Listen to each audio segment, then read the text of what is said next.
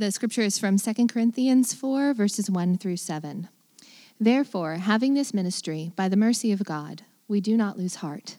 But we have renounced disgraceful, underhanded ways.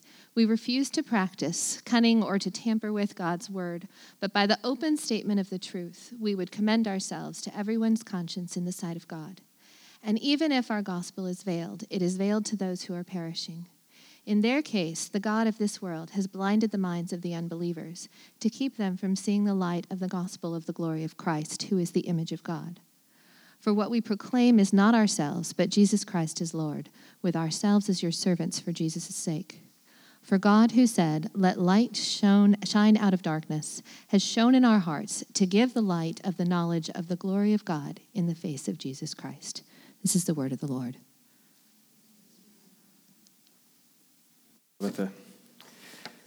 So maybe you've seen young kids do this. Kids are notorious for this. Maybe you've been this child before. Kids can do this, and it makes us chuckle a little bit, and yet it also makes us kind of sit back in wonder. But maybe you've given a child a gift, and they open it, and they discover that the box is more exciting than the toy. Have you ever been around a child that does that? Maybe you've done that as a child. Hey, here's this $30 gift that we wanted just, for you, $50, whatever it is. The box is pretty cool. This is fantastic. Sometimes what's on the outside and what's on the inside, there's a difference between those. And sometimes we can be more attracted to what's on the outside. On the other hand, maybe you've also received a gift where you open up the paper and the box itself indicates that there's something really expensive on the inside. And you think, this is cool. This is going to be a great present. I'm so excited. Thank you so much. Thank you so... Mittens? What? Have you ever had someone pull that on you? A Fooler box? I think in our society, in our culture, we have grown very accustomed to Fooler boxes. We've been accustomed to people advertising themselves and trying to present themselves to us as something that maybe they're not really, and then they're discovered later on. Even this week, it's heartbreaking, and it's hard to wrestle with Bill Cosby and what's going on there. I mean, I don't know what really happened, but a jury has decided that he's not Cliff Huxtable. He's not America's best family man. He had another side to him. That what was on the outside of his life, that he was Cliff Huxtable, from the Cosby Show, that he was this great all-American doctor and dad, a spokesperson for so many wonderful things, that yet there's this dark, secret side of his life. And we've grown so accustomed to maybe being fooled by that we can be skeptical. And yet at the same time, we don't know what else there is. Our world doesn't know what else there is to go off of because we still kind of cling to the idea that we can present ourselves and we ought to put our energy and invest our time in how we appear to others. That what's on the outside, the world is convinced that what's on the outside is what matters. Now you can say that what's on the inside is what really matters, but we struggle with that too. Interestingly enough, a number of actors and actresses struggle with this. Everyone from Viola Davis to Tom Hanks and others, that they've been interviewed and they've said things like, every time I'm on set, I worry that someone's going to realize that I'm really faking it, that I'm not who everyone thinks I am. That this image that I portray to the world is one thing, and I inside know that I'm not that person. So we know that what's on the inside is better than what's on the outside, but then when we think about what's on the inside, we struggle with, is that really good enough for the world? I can't really let anybody know what's going on inside me. And so we wrestle with this. Well, the Apostle Paul is talking about this week. He's talking about, and here's the last verse, we have this treasure in jars of clay to show that the surpassing power belongs to God and not to us. Paul is talking about this directly. And so he's going to tell us, 1, what we most fear, 2, what we least expect, and 3, how that plays out in our lives. So 1, what we most fear, 2, what we least expect, and how that plays out in our lives. So first, what we most fear. There's a Princeton professor who a couple of years ago very famously published his resume on Twitter, and it went viral. And maybe you heard about this, maybe you saw it.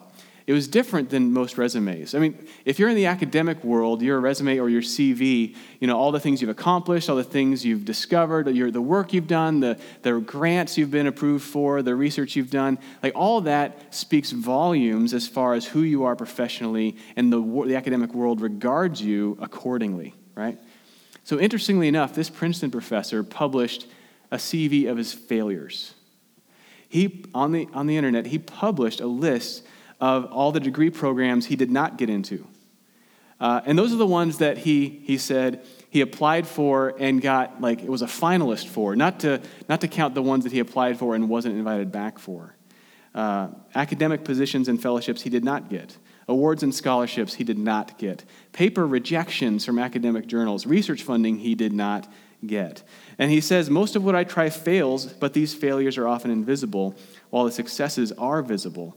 And he says, this CV of failures is an attempt to balance the record and provide some perspective. And the last thing on his list of failures is the fact that his list of failures has gone so viral, and that he's more known for his failures now than for anything he's actually accomplished. He said there's got to be irony in that. The thing we fear most really is being ordinary.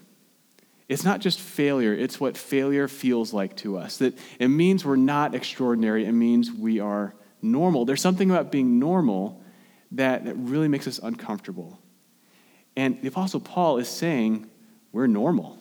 We are jars of clay. We're ordinary. And there's something that's really offensive about that.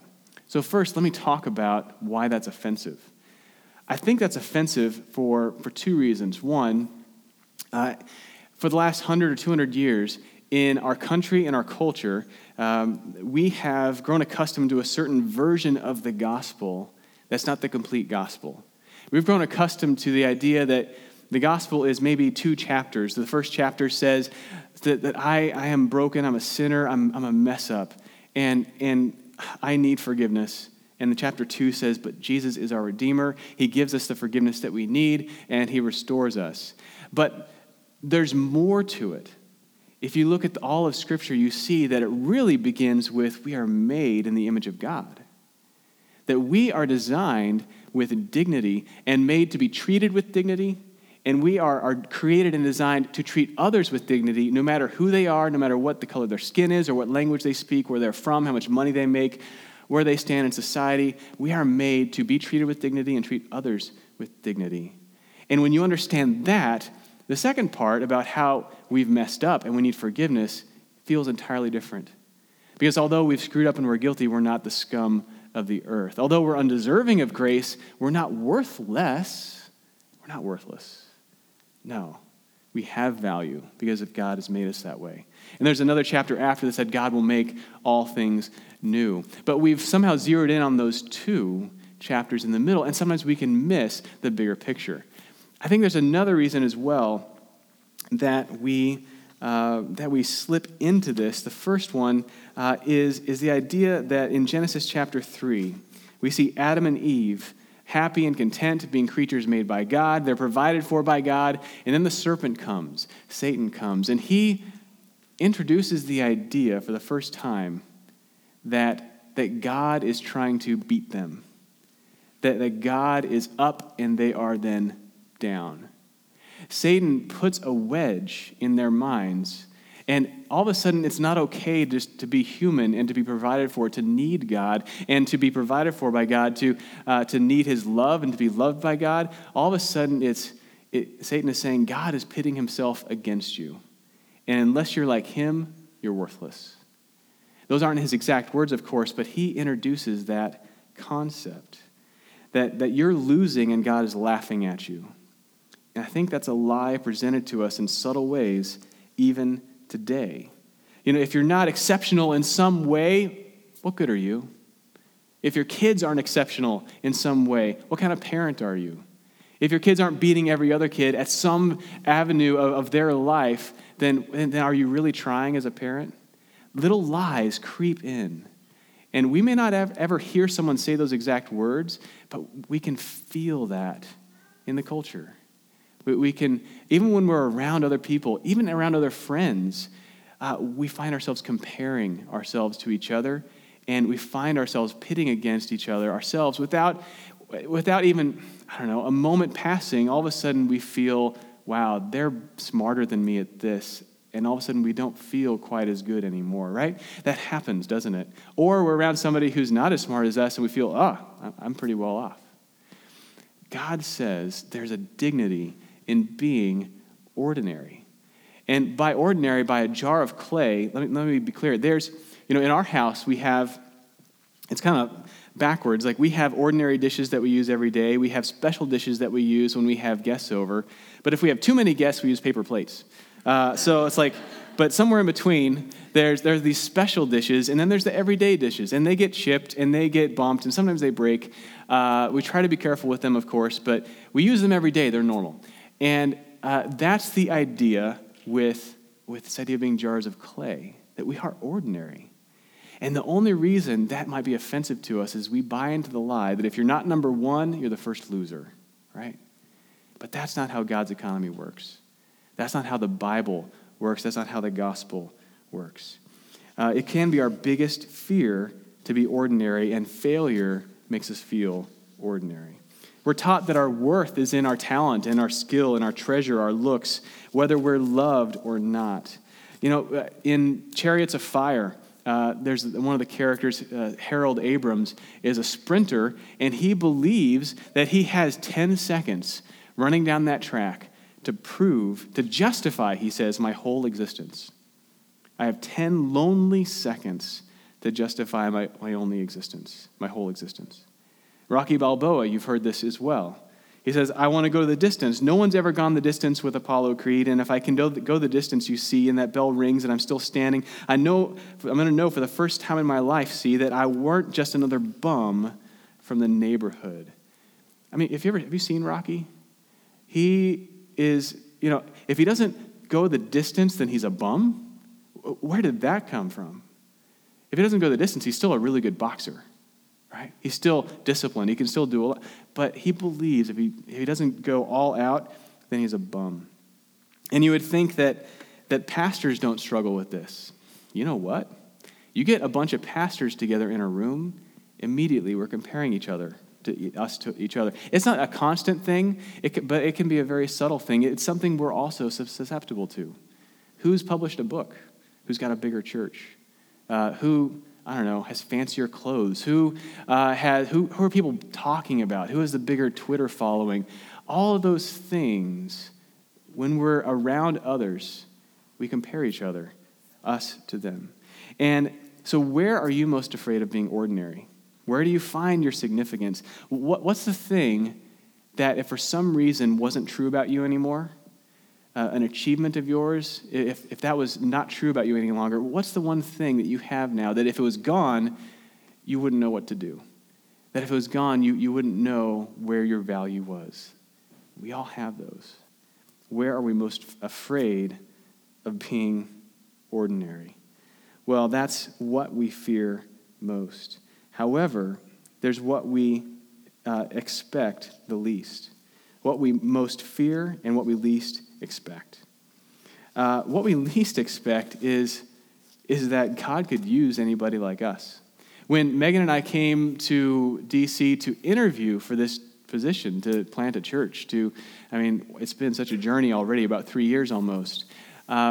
We came and we stayed in McLean at the Staybridge Suites at that little hotel there. And one night we looked up, kind of on Google Maps, what's around, what are we close to? And we saw that we were 8-minute drive from Langley, from the CIA headquarters. And we thought, that's pretty cool. Let's go check it out. So we go and we get in the car, and it's 8:30, 9:30. It's something. It's late at night, late-ish.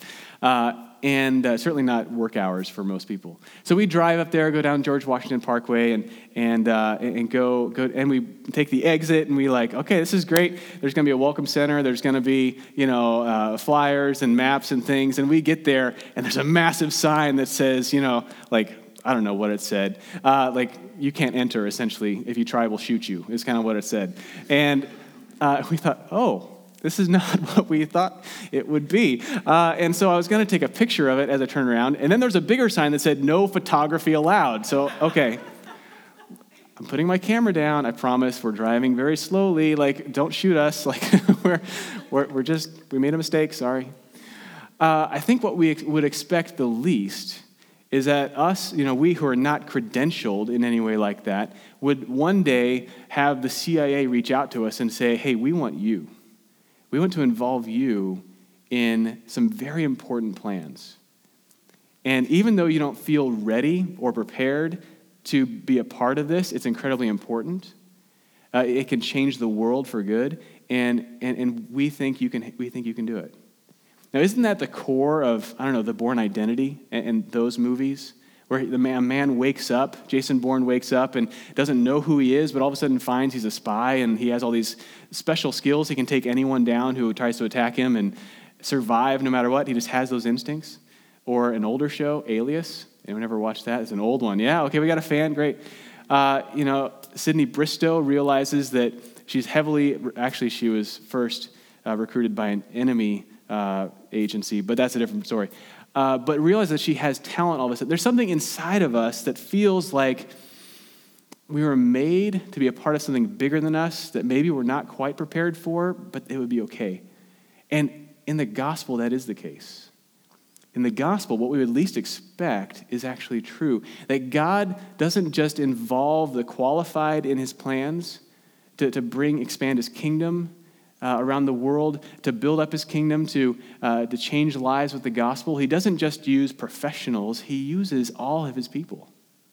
He uses every one of us. He delights, not just to call those who are qualified. No. Actually, he doesn't, because none of us are qualified. Instead, he qualifies those he calls. He doesn't call the qualified. He qualifies the called. And the distance between those two statements can make a huge difference in how we live our lives. There'll be many times that we feel we're not up to a task. There's someone in our life that is going through a hard time, someone who frustratingly keeps resorting to old patterns of behavior, someone who our heart aches for and we don't know, like we feel like they need God's work, that they need, maybe there's something we could say, but we don't know what to say.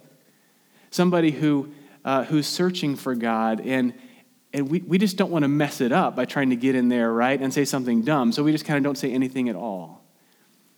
The thing is, God loves to use those who are vastly unqualified and who feel vastly unqualified. The fears of all the actors and actresses and every other person who has ever felt like on the inside, maybe I'm not, and I know I'm not, who I present myself to the world to be.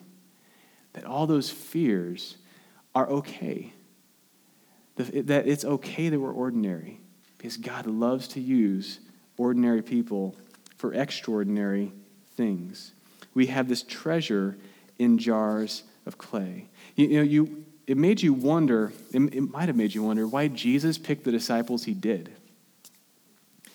I mean, if you could have been there, if you were an HR executive on the day that Jesus was picking his disciples, you'd be like, no, that's a bad hire. No, you don't want that one. That's a bad match. You had Matthew, a tax collector. You had Simon the Zealot. You had the man and the one who wants to take down the man, right? In the same pool, like in the same pool of 12 disciples. If you're in HR, you'd say, never put them together. That's never going to work out. You had a fisherman, several fishermen who didn't know anything about what they were doing, and you didn't have a single religious leader in that whole group of Jesus' disciples. Not a single religious leader. You think Jesus would bring in some experts, right? He didn't. So you think, okay, once the initial 12 come in, well, maybe eventually, right, then Jesus will make sure that everyone, no, he sends people out as they go. He sends them on mission. He sends them out with the gospel. He calls ordinary people. And there's something, even when we feel like screw-ups, like Peter, Peter definitely should have been fired a couple times. Really. I don't know how Peter kept making the cut. And even at the end, after Peter denied Jesus 3 times on the night that he was betrayed and before he was crucified, even after that, Jesus welcomed him back, restored him, and actually made Peter, of all people, the leader of his church. He made him he was the one who preached the gospel for the first time on that day of Pentecost when thousands of people became believers. You know, we all blow it. And how we handle that makes a huge difference. When we blow it, we can learn things about ourselves that touch on the truth. But how we respond is so important. Because we can respond in destructive ways or unfortunate ways. And the gospel is the answer to it. So in 1986, NASA had the Challenger, Space Shuttle Challenger explode. I don't know if maybe you were alive to see that, remember that. Maybe you weren't, but there were a few things that engineers ahead of time saw as a problem. Engineers reported this as a problem, but those above them said it's not a problem. And there's one engineer who was interviewed by NPR just a few years ago named Robert Ebeling. And even that night, he remembers telling his wife, this thing is going to blow up. I can't shake this feeling that this thing is going to blow up. But his pleas were denied, were refused. And of course it did blow up. And he said as he responded, he suffered deep depression that he was never able to shake the guilt. And there wasn't so much guilt that he was feeling, it was just shame. Because he kept thinking, I could have done more, I should have done more. And he still feels that way a little bit today. I should have done more. And he says, I feel like that it was one of the mistakes that God made to pick me for that job. When he goes on to say, when I see God next, I'm going to ask him, and I think he's a believer to some extent. He says, I'm going to ask God, why'd you pick me? I'm such a loser. Why'd you pick me for such an important job? We will fail, we'll screw up.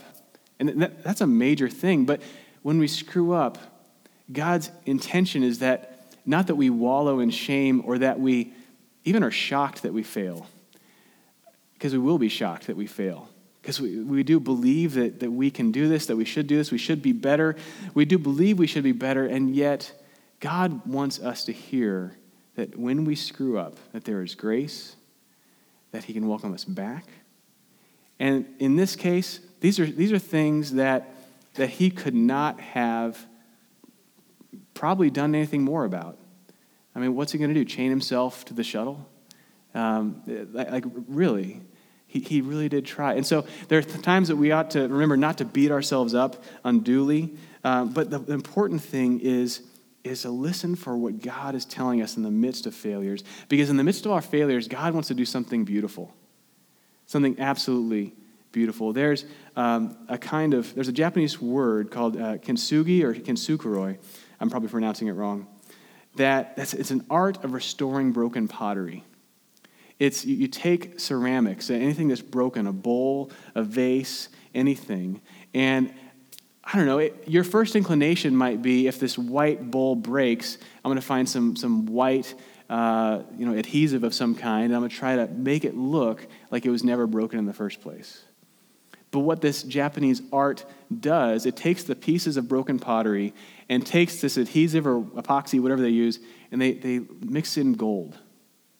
So that every crack is not just a little visible, it's highlighted in gold.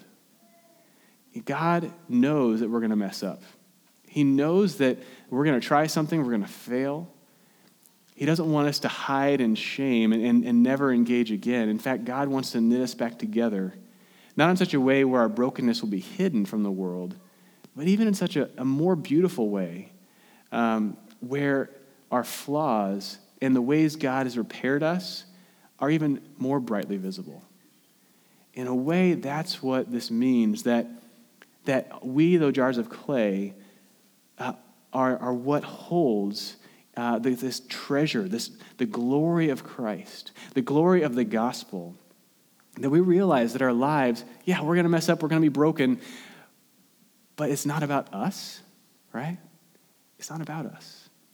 It's about him. It's about God and his glory. And if you've ever seen this, and I didn't tell anybody that I was doing this, so I would have had a picture otherwise. I'll show it next week. But it's beautiful artwork. Broken pottery put back together with gold. So the cracks are just lined with gold. It's absolutely stunning. And in the philosophy, the true life of an object or a person begins the moment it breaks and reveals that it is vulnerable.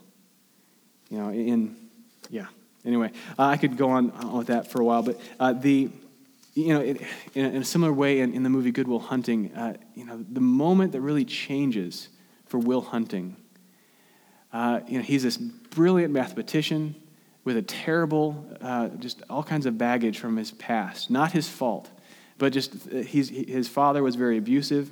And one of the big turning points for him was when he realized that it wasn't his fault, all that happened.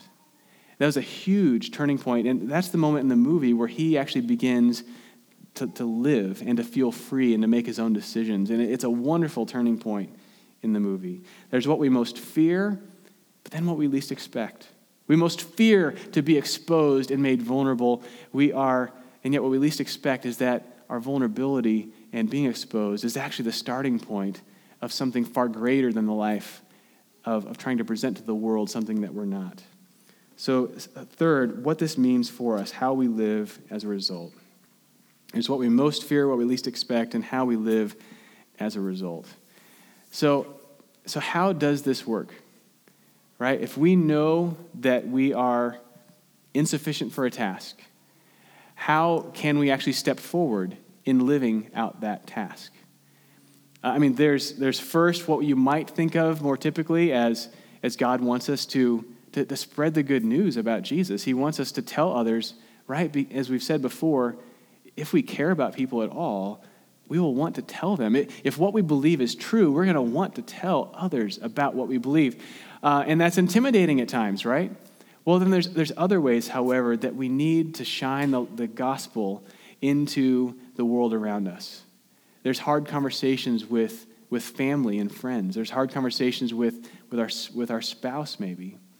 There's the day in and day out of not knowing how to get over your own insecurity to love somebody well. There are a few ways to look at this. I think in Toy Story 1, this is one way not to do it, okay? Toy Story 1, you've got Woody and Buzz. And Woody is a little jealous because Buzz is the new superhero on the block, the new toy on the block. Has anyone seen this? It's been a while, right? Okay, good. And Buzz thinks he can fly. And there's this thing throughout the movie that no, Buzz, actually you can't fly, you're just falling with style, right? Because it's true, he's a toy. He can't fly. He just kind of climbs up and falls and somehow glides and it looks good, right? He's faking it. He's trying to see, can I just hack at it? Can I hack away at it and just see what happens? No, I think that's reckless to go into something and just say, well, I'm just going to do whatever comes first.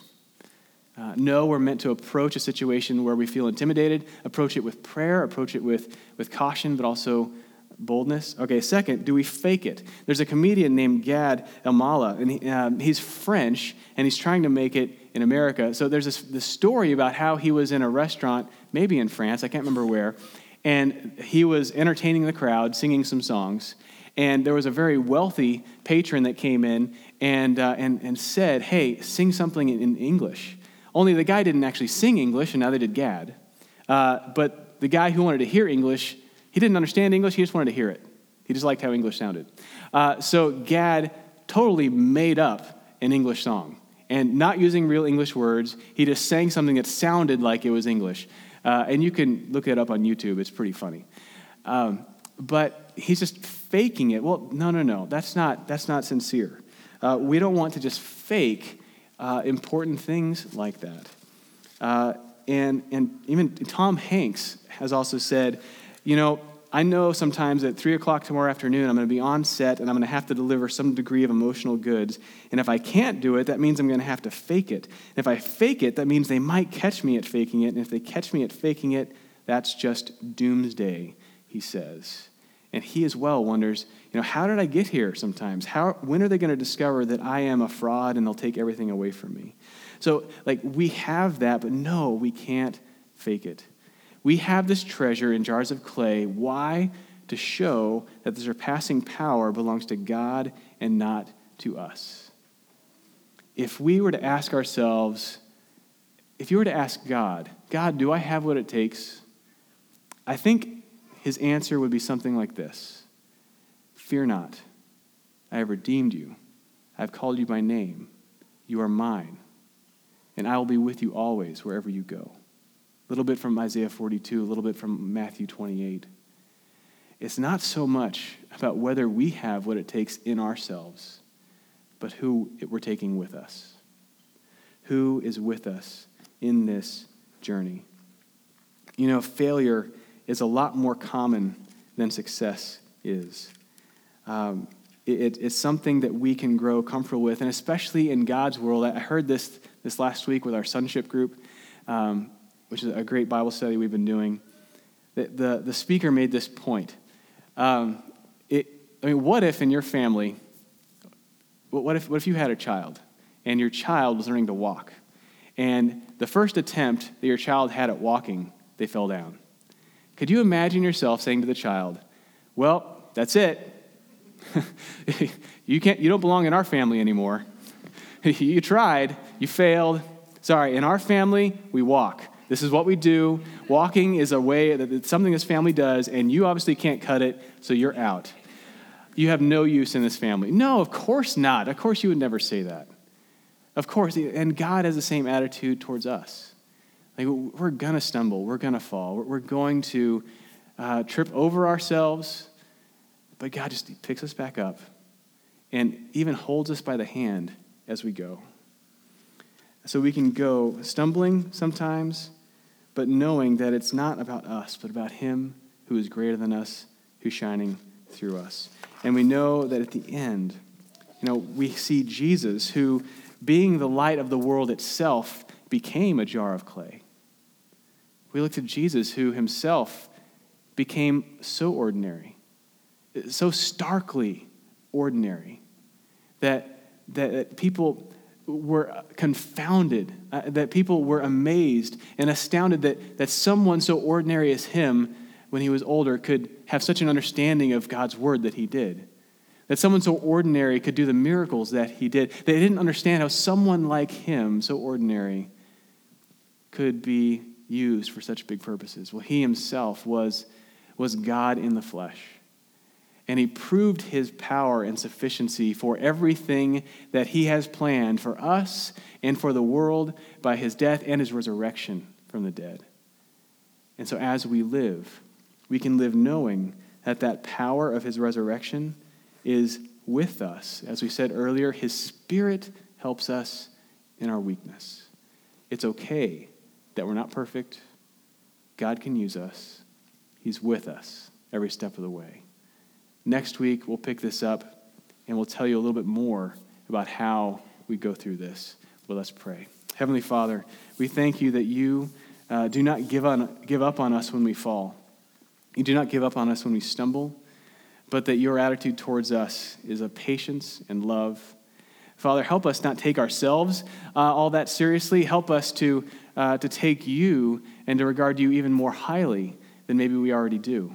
I pray, Father, that you would use each and every one of us in the lives of others, that you would use us to do things, to see you do things through our involvement in their lives that we can never do on our own. Father, none of us is as impressive as, Dr. Phil or someone who seems to have all the answers on a TV kind of setting. We aren't that polished, but Father, your power can do so much through us ordinary jars of clay. We pray that you would do that through King's Cross we would see the gospel change hearts, change homes, change neighborhoods, change this region with the gospel.